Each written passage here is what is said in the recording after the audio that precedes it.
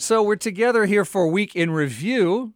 Bill Radke here, and we got a little bit of a stutter start because I wasn't able to hear my guests, so I'm going to check back in and see if I can hear them now. Let's start with Jane C. Hu. Jane, can you hear me?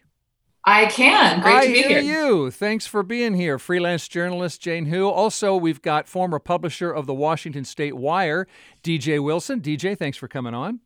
Yeah, you bet, Bill. And Joni Balter just popped off the screen, but I'm sure she's coming right back. By the way, by screen, I mean we are live streaming the show, so you can watch the fun on YouTube or on Facebook, and you just search KUOW.org, and you'll find us. Okay, so I'm sure Joni is on her way. Let me start the show with the topic of politics, because this was the final week for candidates to file for November's ballot. And I'm sure we've all heard about the red wave predicted to come ashore in this fall's elections. Would that red wave, reach as far as blue Washington State? And DJ, I know you follow such things. And do you think either of our state chambers is about to go majority Republican? I think there's a real opportunity for Republicans for sure. I think the context for history buffs is that these midterm elections generally go against the incumbent in the presidential office, meaning Joe Biden being in the White House is good for Republicans. Only 3 times since 1934 has the presidential party picked up seats in Congress. That does sort of trickle down to the legislative level. It creates kind of what you think of as the air war or the cable news conversation about the parties. And then it's a question of who the candidates are on the ground. The other key thing that's different this year is that we've just redrawn all of the maps. And so you should explain to listeners what redrawing the maps are. Yeah. We redistrict our 49 legislative seats every 10 years. So that process has just happened. And based on constitutional law and state law, the way we draw those maps has to create as even a playing field as possible. So they've just been rebalanced, which is generally better for Republicans. And I think there are a couple of key districts where, Republicans have to pick up 8 seats to tie in the House. And it's going to be pretty close. I think the key questions are whether they pick up seats out in like the Issaquah area in the 5th, whether the kind of Federal Way area in the 30th ends up going back towards Republicans. Open questions there. You got 47th, 44th, other districts as well. So it's worth watching because it's going to be a good year for Republicans nationally. I think it'll be good here as well. I know Joni is also a big politics follower, and I'm sure Joni will have a lot to say when she rejoins us. Jane, this is less your beat. Any questions or information to share on local politics and what might happen this fall? Yeah, as a science reporter, I don't follow local politics or state politics super closely. So I am curious if that redistricting affects Seattleites. I'm sure some listeners might have that question as well. Yeah, it's interesting. These lines have to be drawn to be exactly the same amount of population in every district within just a few bits. So the city of Seattle has gained people. King County has gained people since the last census 10 years ago. And that actually means the districts get a little smaller. And so it has created kind of this blue wall for Democrats in the legislature where so many people live in Seattle and King County that they almost can mitigate any Republican wave from the other parts of the state. There's a little blue island out in Spokane. There's a little blue island down in Vancouver. And then up in Bellingham, there's a little blue island and so on and so forth. But it's really hard for Republicans because in Seattle, the maps just get smaller. And so it's really then becomes a question of who's more progressive in a lot of those primaries. Joni, I'm not sure whether you've been able to listen to the discussion so far. Joni Balter's still muted, but at least on the back on the show with us. And Joni, we talked a little bit about this red wave question, and I think maybe you see things a little differently. Joni, if you'll unmute yourself, maybe can Joni hear me? Can you hear me, Joni? I can hear you, and I unmuted myself. Okay, politics. But I went to a very dark place down a dark hole trying to fix that. Wow, congratulations. Well done. What's the question? Well, we were just starting to talk, and we'll have more to say here on some of these political issues. But I started asking DJ what the odds are of Republicans in this supposed red wave. What are the odds of Republicans taking a majority in Washington state, of all places, in either of the houses? Republicans are likely to pick up a few seats in the legislature. They're probably unlikely to take over either chamber, is what I would say. Each party chair can point to a few seats that are favorable for them for pickup. But, there are some, very big numbers that have to be overcome in that regard. Mm-hmm. So I think it's 7 seats lead in the Senate, 16 in the House. That's pretty tough. Even though you only have to have half of that, that's pretty tough to overcome. Mm-hmm. I'll remind you of 2010. There was a pretty significant Republican tide that year. And it was a year that Senator Patty Murray was running against Dino Rossi. And the national Republican tide absolutely crested at the Cascade Passes, let's say, because what happened then was Patty Murray, it wasn't a commanding lead, but she won that year. And people were dropping off all over the place. So, Western Washington is pretty Democratic, and it has all the numbers, and it's increased in the numbers that it has because of so much population growth. Well, let's talk about a congressional district that's both in Western Washington and Central Washington. We're talking about the swing district of the 8th, which is now a Democrat, Kim Schreier, challenger Reagan Dunn. What should listeners know? Again, I'm asking here on Week in Review because this was filing day. This was the final week for candidates to file for November's ballot. So now we've got some information. I'm curious, DJ, 8th district, what should we expect? I think the 8th district is really a huge opportunity for Republicans to pick up. There was a poll released by, a poll for the DCCC, which is the campaign arm of congressional Democrats, that had a generic Republican in the 8th congressional district at 47% and a generic Democrat down at 39%. That 8-point spread is a really big deal. And can I ask you when that was? Yeah, this was reported by Punchbowl News, and I think that they had this out Monday. So recent enough. That's pretty recent. Yeah. Okay. And so I think that creates real problems for incumbent Kim Schreier. The district changes a little bit as well. I think it actually gets in some ways better for Democrats, but it's still going to be pretty tight. I think interesting and worth noting, Reagan Dunn is running, but there are a bunch of other Republicans also running. And that's true. Jesse Jensen ran and got through the primary and almost beat Kim Schreier last year. He's actually out fundraised Reagan Dunn pretty considerably. Matt Larkin is also in that race, who lost Jensen last year, or 2 years ago rather. So there's a 3-way race. We'll see how it kind of plays out. And then in the fall, that's that the crest that happened, as Joni said, in 2010. I think that's going to be an open question here for the fall. Well, if you had asked me a month ago who wins this seat, I would say easy, Reagan Dunn. High Republican tide, big name familiarity. He's a moderate R in a purple district.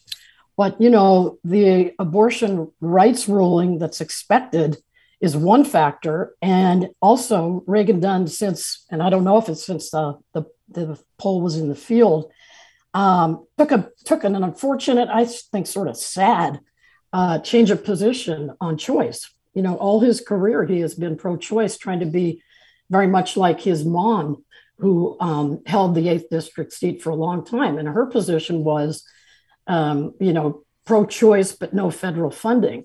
But what's sad to me is that in this era, a moderate Republican like Reagan Dunn has to adapt to the sort of politics of the day. And, there's another problem here. So there's the issue itself, which is very powerful in that district. I would guess it's something like 65, 70% pro-choice with some specifications. But the other thing is the authenticity issue. I don't know if you've been following, but I've been following all week long the Pennsylvania Senate race with this candidate, John Fetterman. I'm interested in him because my dad is from the town he was mayor of, but I'm also interested in just this sort of folksy, authentic. The guy wears a hoodie everywhere and these shorts, even in there's pictures of him in the snow with the shorts on. It's kind of funny. And he goes to like the fanciest events, kind of dressed. But anyway, so Reagan Dunn being a chameleon on this issue for everybody to see is not going to help on the authenticity part of this.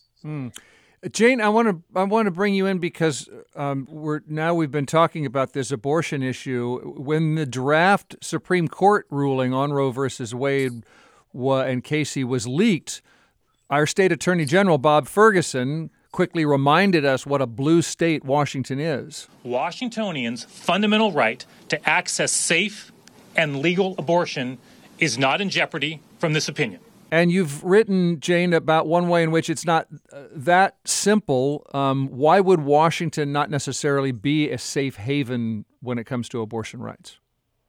I think even if Washington itself is a safe haven, we don't exist in a vacuum. Clearly, we're going to be affected by what happens in nearby states and federally.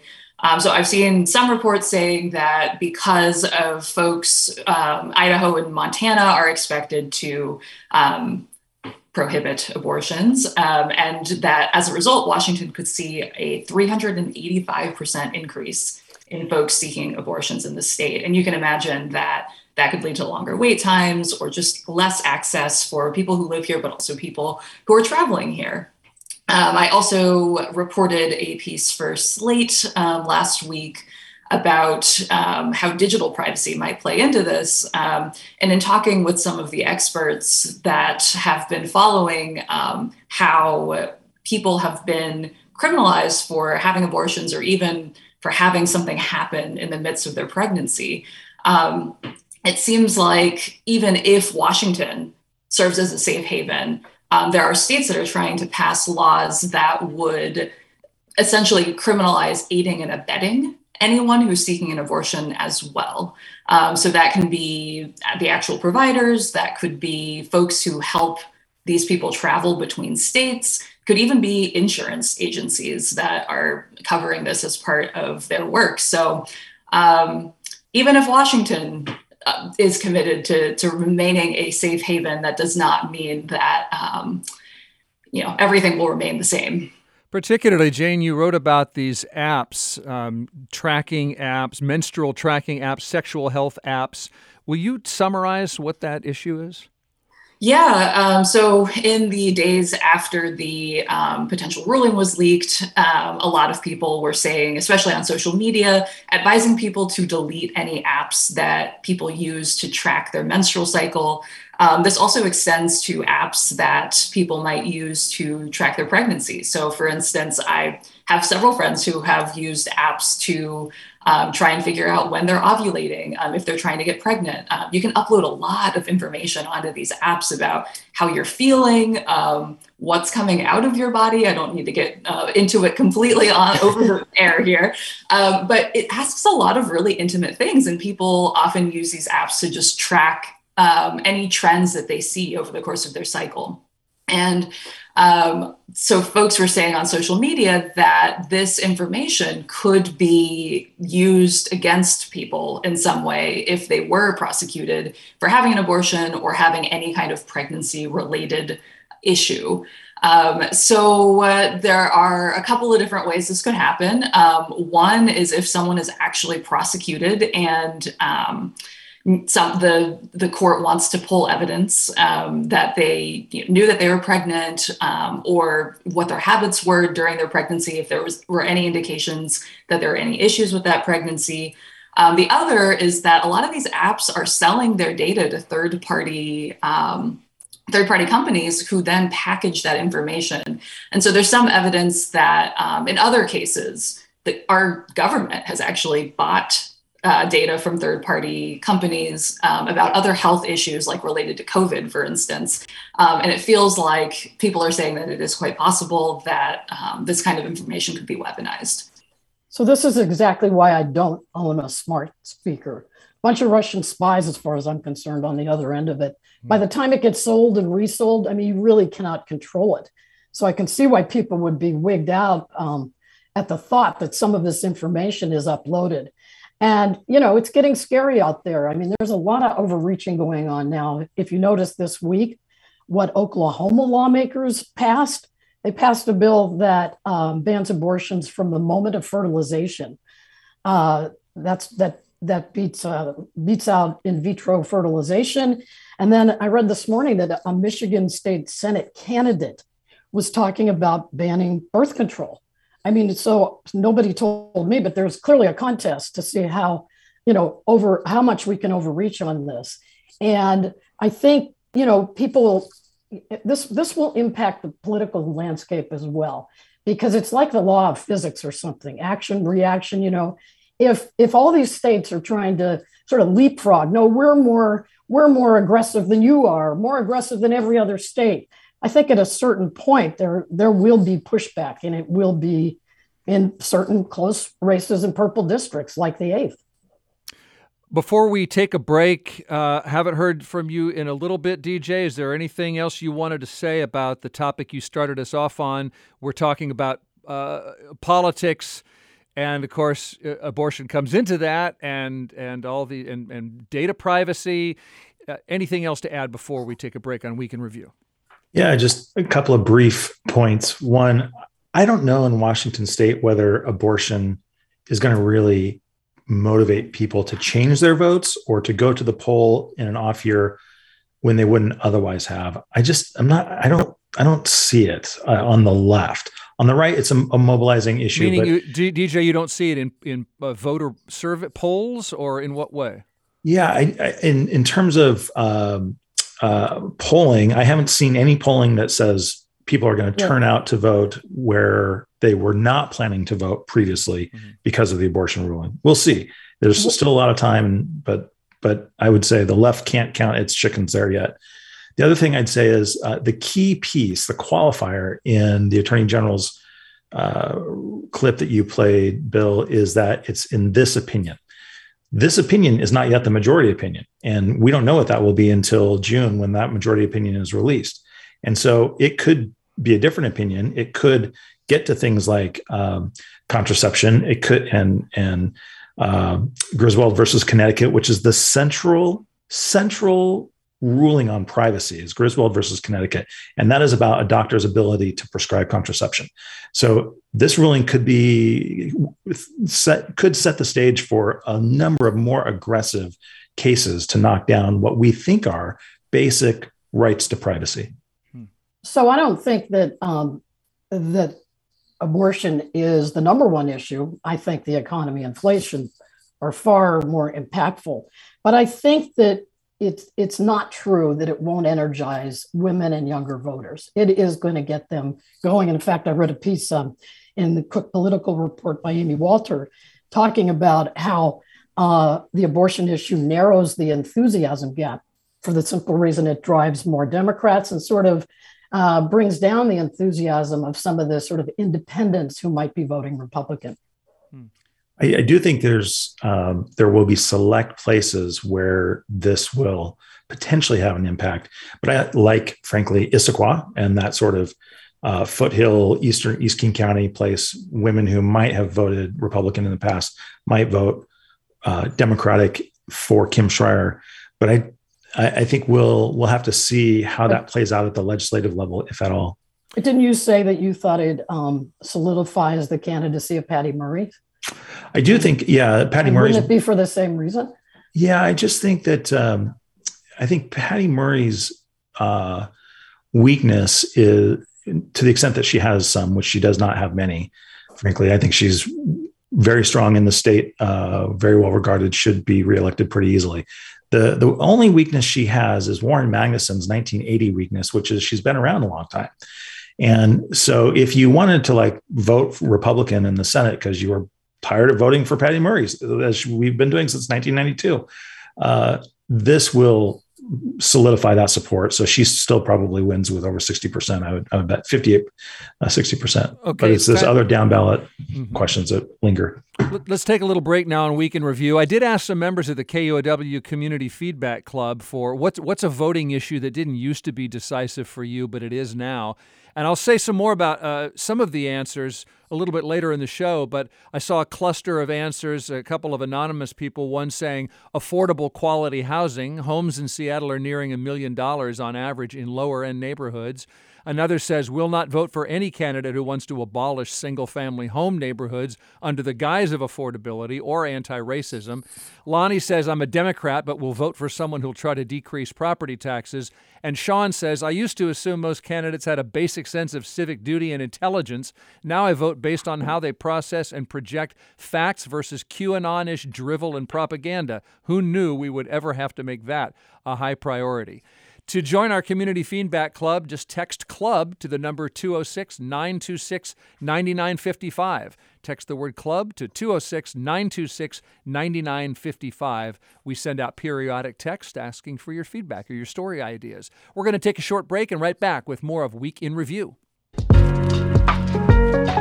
My guests today are the former publisher of the Washington State Wire, DJ Wilson, freelance journalist Jane C. Hu, political analyst and contributing columnist Joni Balter. Thanks for tuning in to the Week in Review. This week, the city of Edmonds banned people from camping in public spaces if shelter space is available within 35 miles. Because there is no shelter space in the city of Edmonds. If you're offered shelter space and you refuse it, you can be jailed and or fined for camping. If you can't pay, you can do community service. A state representative from the area, Strom Peterson, said the law criminalizes homelessness. The city says you're not criminalizing homelessness if you only jail or fine people when shelter is available. And they say if the shelter can't be used because of sex, familial or marital status, religious beliefs, disability, or shelter's length of stay restrictions, then the space is not considered to be available. So let's talk about this, and we'll get into a big homeless encampment clearing in Seattle in Woodland Park in a moment. But DJ, you brought this up. Do voters seem to think they are criminalizing homelessness, as this state rep said? I think we're probably a little bit past that. I think you see evidence in Bruce Harrell's campaign to sort of, find shelter and support people who are in a time of crisis that we should, like our community wants to do, but that if it's persistent and ongoing public encampments that degrade the quality of life for everybody, like Woodland Park, you can't go running there. It's maybe not safe sometimes to be alone. That is a thing, I think, where people now in the Seattle area want to see commonsensical action. And it sure seems like the city of Edmonds policy is pretty commonsensical. If somebody's camping and there's shelter available, Edmonds is not going to let you put up a tent on a sidewalk in the way that Seattle has in years past. And I think that's reasonable.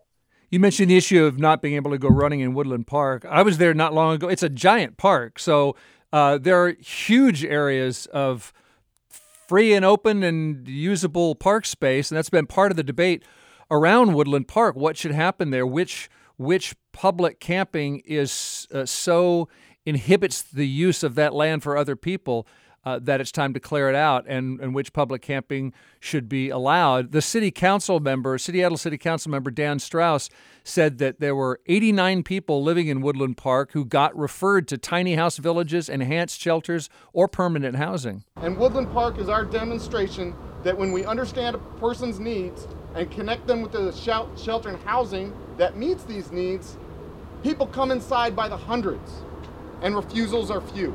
Joni Balter, what do you think voters and listeners ought to know about this right now? Well, let me start by saying that I believe the general public should have access to parks and, all of the park and sidewalks. So that's one way to define public space. And so if you're blocking other people from using this space, then I agree with what the mayor is doing. But, they're doing it differently now. They are doing this sort of preliminary work that is basically required by the Ninth Circuit in the Martin versus Boise case. They're trying to arrange shelters so you don't just move the problem around. I have one issue with the Edmonds camping ban. It sort of takes the regional out of the regionalism, and you do have other jurisdictions around the Puget Sound area, like Auburn, Mercer Island, I believe Everett. And so if each of these jurisdictions sort of inoculates themselves, where do these folks go if you haven't been doing this preliminary work, if you haven't been helping the problem? It feels like it needs a regional solution to me, because then folks end up on state land, and then the state has to call the jurisdiction and say, what are we going to do? So I understand their frustration that's captured in this law, but I think really it would be better if we had a regional approach to this. Yeah, it's convenient to say that Seattle is the problem when you don't have services or shelter yourself, and you just send people out of town. Jane, any information or questions along these lines? Yeah, I mean, I'm really curious to know. I was looking at the text of this camping ban, and it says that people can be charged if they have the intent to occupy city property. And I'm very curious how you would demonstrate intent, and why you would not just say that a person would be charged once they are occupying city property. Beyond that, I'm also very curious about, I mean, as you mentioned, Edmonds does not have shelters of their own. It seems like this rule would apply to shelters within, I think you said 35 miles? Yes. I'm curious, how would you provide transportation for these folks? I mean, that seems like it would be quite difficult if you are houseless and potentially, carless. How would you get to these places? I believe it's a bus ticket.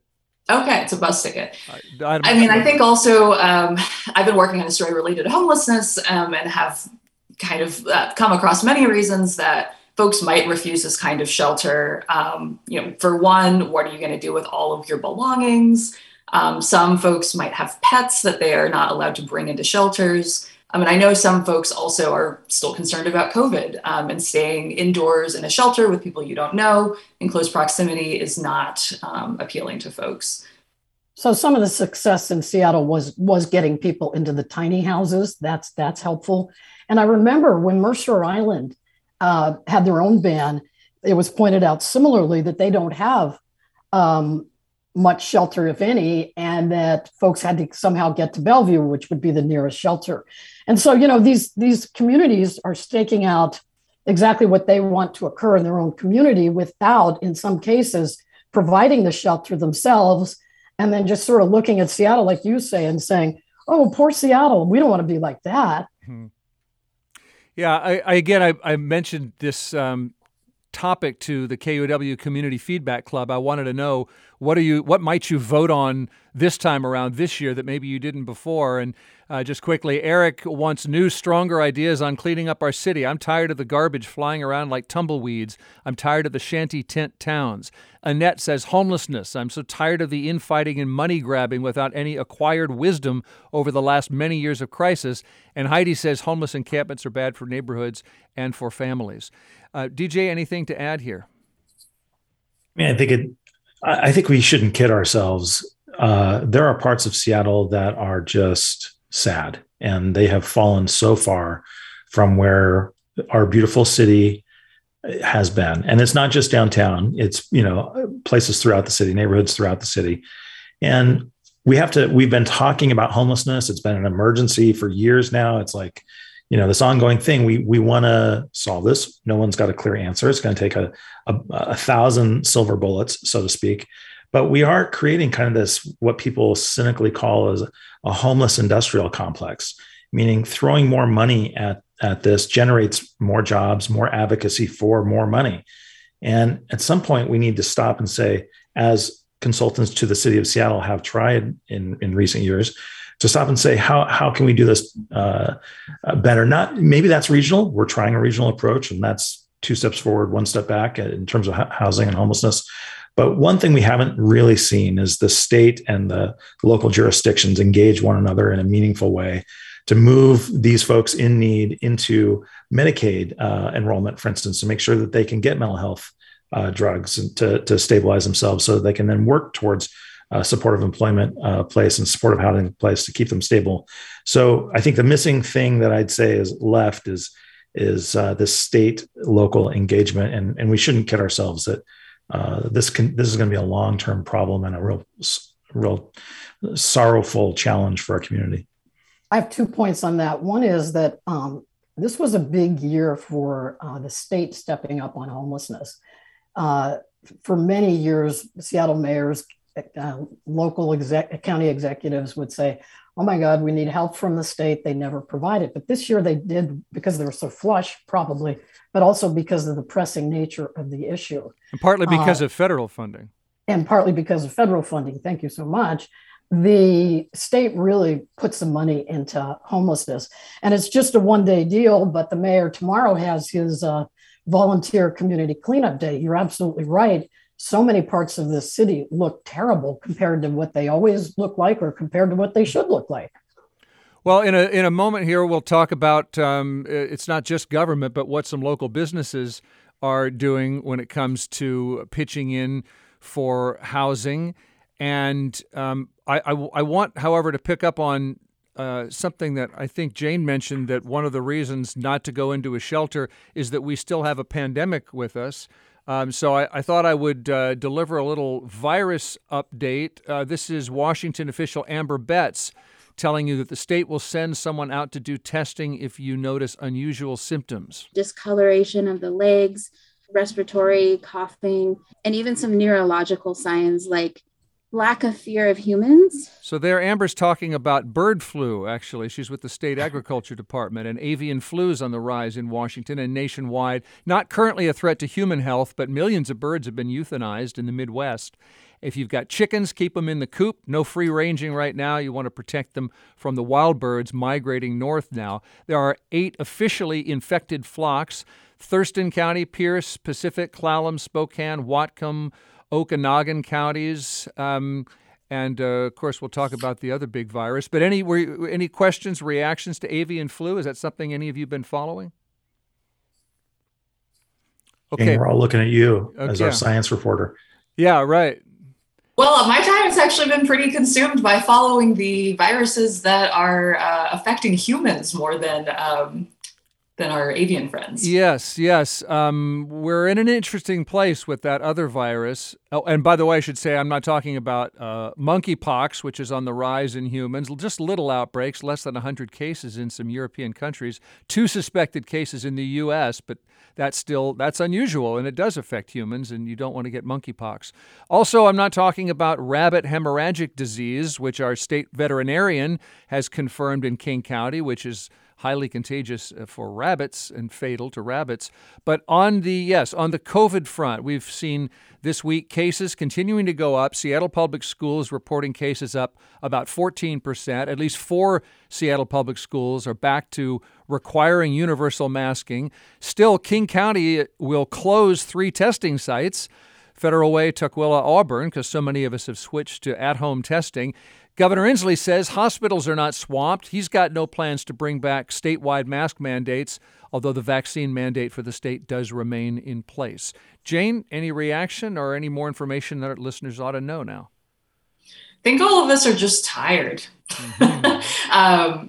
Just walking around town, I've seen less masking than ever, which I guess makes sense. We're, I think, getting more comfortable with returning indoors without masks. I personally am still wearing a mask indoors. As the summer months come, that is becoming more and more uncomfortable. I went to the climbing gym yesterday in a mask. I did not enjoy being very sweaty underneath that mask. Mm-hmm. However, I think, with cases going up, it just feels like it is a very easy way that we can try and keep spread at bay. I think in the new world, we each have to make our own sort of daily, practically, risk assessment. I still wear a mask indoors like you do. But I'm so excited that it's May and we're going to be able to be outside for a long period of time. And I think anything goes outside. I really do. I'm not worried about that. Yeah, it's good to be in Seattle right now and not Florida, where probably the coming of summertime means more indoor gathering. That's true. Right. So we're flipped in that way. Look, long COVID, we just don't know enough about this, but people are really having a rough time with it. I read somewhere, and I mentioned this to you earlier, Bill, that I believe NPR itself has a new mask mandate. not positive about that. But I think it's like we're trying to figure out how do we live with COVID. I don't know if we're in a lull and we're going to get back in the fall to some really high number, which some folks have been talking about. We know a couple things. We know use your head. We know that being vaxxed and boosted probably helps a lot. We do see the virus increasing a lot on the East Coast. I don't know if they're using air conditioning yet or not. But I had a different experience than you did with masking. Costco, which had been around 20 to 30% of people wearing masks, was much more masked yesterday. And so people are reading the same stuff we're all reading, right? And make your own decision, but make a good one. One of the things that stands out to me about the monkeypox in particular, even though those are relatively low numbers, the thing that's, I think, surprising is that those relatively low numbers are all around the world now. In Europe, in the United States, again, relatively low, but that level of spread is really uncommon. And that's why I think we should be eyes wide open on that, not necessarily because of transmission rates, but because it's already here. There's already some level of community spread. These are happening. These infections are happening with some people who have not had a history of travel. And DJ, we should let people know, first of all, it's called monkeypox, but it's generally harbored in rodents, and that it also doesn't spread through the air. As far as I know, I'm no scientist. My understanding is that it's more physical contact and not droplets. Our science reporter Jane is nodding. That's a good sign. That's great. Okay. I think people are saying that it is, or experts are saying that it is unlikely that monkeypox could spread as quickly as COVID, just because it requires that closer contact, but also because the symptoms are very obvious. You are generally very sick for a couple of weeks. You can potentially even grow little pustules all over your body, which is pretty gross. So it's pretty obvious. It's similar to any other kind of pox, where there might be more obvious physical symptoms for you.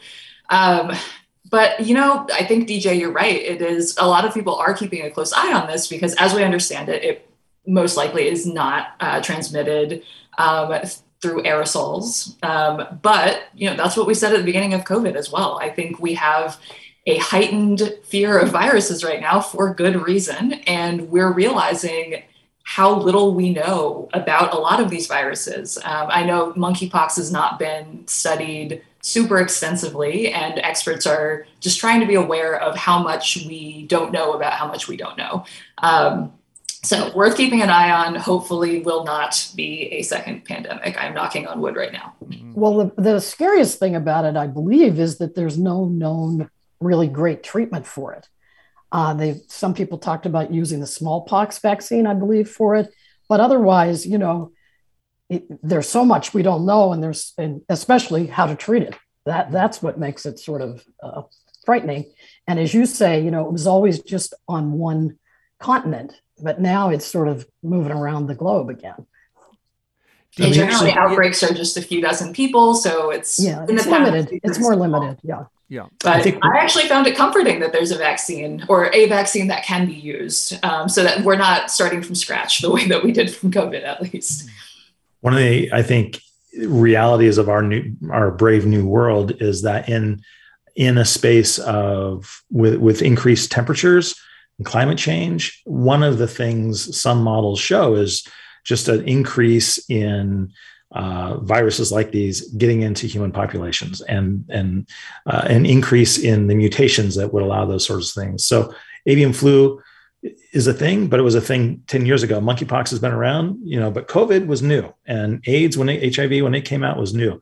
And when we have, more energy in our closed system, you're likely to get more new viruses arriving. So this is going to be, in some ways, our new normal. Our kids growing up are going to just have more of these viruses that they're going to have to deal with in the same way that our grandparents used to deal with viruses. We sort of lived we have been living in the great years of pandemic evasion virus evasion because of vaccines. And I think things are changing for the next generation because of not science, but the context around our society. But doesn't that seem crazy if you think about it? Because we're supposed to be so much more high level in our understanding of medicine and science. So it's kind of ironic that way. Indeed. That's Joni Balter, a political analyst, contributing columnist. We've got DJ Wilson here and Jane C. Hu, and we're going to take a short break and come to a conclusion on this week's Week in Review. Stay where you are. Thanks for tuning in to Week in Review here on KUOW Seattle. So I was asking members of our KUOW Community Feedback Club what might drive their votes this fall. Lonnie wrote in, said, I'm a Democrat, but will vote for someone who will try to decrease property taxes. I can barely afford to pay my taxes because my house is suddenly worth so much. People say sell it, but where would I go? Yet I cannot afford to stay in my own house. I am a teacher, and we don't get raises as fast as these taxes are going up. And why are local home prices going up? Well, there are a lot of reasons, but one is rising wages. And Joni, you noticed that Microsoft is almost doubling its budget for employee salary increases and boosting stock awards by at least 25%. Yeah, so it's a sign of the times, you could say, and I've written a fair amount about the competition between Microsoft and Amazon on things like philanthropy, which company wears the white hat in the community. And even another thing that they seem to be competitive on was work from home policy. But here it is. It's about talent. Would you rather work for Amazon or Microsoft? And this salary story about Microsoft is tied to that. Mm-hmm. I believe these companies kind of learn from each other about which is the best way to conduct a tech company. The example would be that Microsoft set the standard for so many years for philanthropic presence in the community. Amazon, by contrast, for a really long time seemed aloof, almost stingy. But now in another part of this trend kind of stuff, Amazon actually, this 1 year, actually did more on philanthropy than Microsoft. Yeah, that's the Puget Sound Business Journal reported that, they keep this list of philanthropy, and that Amazon hasn't even been on the list because Amazon hasn't been releasing those numbers. But for the first time, as you say, Amazon surpassed Microsoft as Seattle's top corporate philanthropist. I'll just give you one number. Amazon gave away $96.9 million in Washington last year, and that was $23 million more than Microsoft. So I would think it would vary different years, but we don't know because they weren't releasing the numbers. So anyway, I think this competition between these two companies, obviously they compete at the level of all of big tech. For employees, they compete for sort of stature in their own community, in the tech community. But another time where I saw Microsoft sort of leading Amazon, so the other way, was on work from home policy. And, Microsoft had one of the most employee-oriented, flexible, and Amazon at first kept trying to bring the employees back to the office. But then now they're sort of in the same boat as Microsoft. They're doing the same thing, keeping it very flexible. Yeah, the talent competition. By the way, Seattle's considering raising the Jumpstart tax on the biggest payroll businesses. So that obviously affects Amazon a lot. And the Seattle Chamber of Commerce leader, Rachel Smith, said, well, businesses are not necessarily opposed to new taxes. Taxes are not inherently bad. They pay for getting results and outcomes on the priorities that we have as a community. But she said the city first ought to lay out a clear spending plan and consider budget cuts. DJ, we were talking about voters and money, and we've got here stocks have been falling. The wealth of these companies is at least temporarily falling. Any thoughts on these dynamics? I think there's we're heading into a really tricky storm economically and nationally, locally, politically. If you jump ahead 6 months to the fall elections, and when budgets are going to be debated in council chambers, we are likely going to be on the cusp, some people think, of the next national recession. And so talking about raising taxes, even if Seattle is a laggard, we're usually 12 to 18 months behind a national recession. So I don't think Seattle's heading into a recession, but there's going to be a lot of talk about that 6 months from now. I think the Seattle City Council would do well to tread very lightly on this topic for a little while. I think it's smart to demonstrate some frugality and find places to cut before you go ask for tax increases. The last thing I think anybody in Seattle politics or observers want to see is a repeat of the same kind of like fights that we've had in recent years in court cases, and 2 steps forward, 3 steps back in some ways. So Teresa Mosqueda is really good at stakeholdering. Dan Cross is really good at stakeholdering. There are a lot of good council members who, will be reaching out to folks, but I think it's time to tread lightly. We're on the cusp, I think, of a real political backlash that we already talked about in terms of the elections. In 2023, we're going to start, good Lord, let me just parenthetically say, this is the best time of our politics of the next 4 or 5 years, because real quickly, we're going to run into the midterm elections. Then we're going to have the presidential campaign start in early 2023.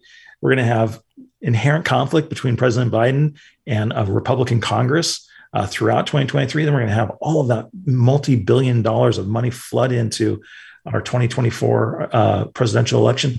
So I'd really like our council to not go chomping at the bit to pick fights right now. We really need to make sure that we are, I think, building sustainable policies that we're not going to keep fighting over for the next couple of years, because we're going to have a lot of fights in front of us. Well, the starting point for the council is that they won't cut the budget. And if I count votes there in my head anyway, I come up with they probably have the votes to raise taxes. Totally. But wouldn't this recession and inflation, that's unsustainable for is the people who don't have much money. They're talking about progressive taxes on corporations that do have money. Yeah, and that would be great as long as it gets passed and actually implemented. But the last thing I think we want are the fights over policies that end up in the courts, and then those taxes get thrown out. Sometimes in Washington State, as people know, if they follow closely, we will pass taxes specifically to send it into the courts, without a lot of intention of actually having these policies be held for an extent or actually put in place. And this is not the time for that. Any income tax goes to the courts with the hope of getting it overturned or overturning constitutional precedent. So, we've got money, voters are generous, but I don't think we want to pick fights that we know are going to drag on for years. Okay, well, this would be the jumps. Well, I'm sure Seattle is considering lots of things. One is the existing jumpstart tax on these big companies that have big payrolls and high compensation. And the budget chair does say, as you suggest, that they're anticipating a $35 million gap for next year, and that's probably not going to go away. Jane, anything to add on this topic? I am just thinking about that compensation or the increased compensation potentially for those employees, which is great for them. But I do wonder how that will affect the rest of us who have less of a buffer against inflation. Indeed.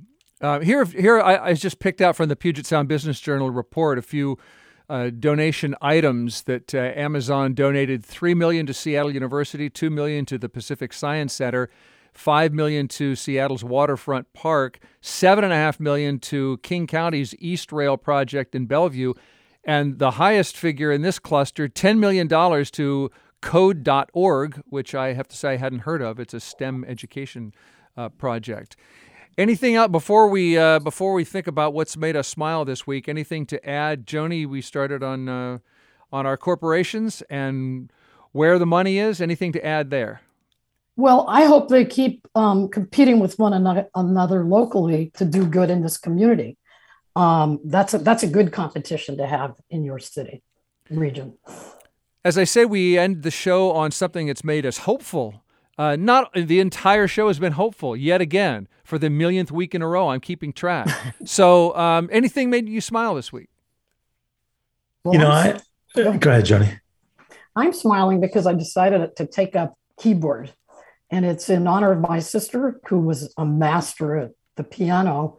And unfortunately, she died. So I'm doing it in her honor. And it makes me smile. Lovely. I'd like to hear that sometime, Joni. Not soon. Not soon. Fair enough.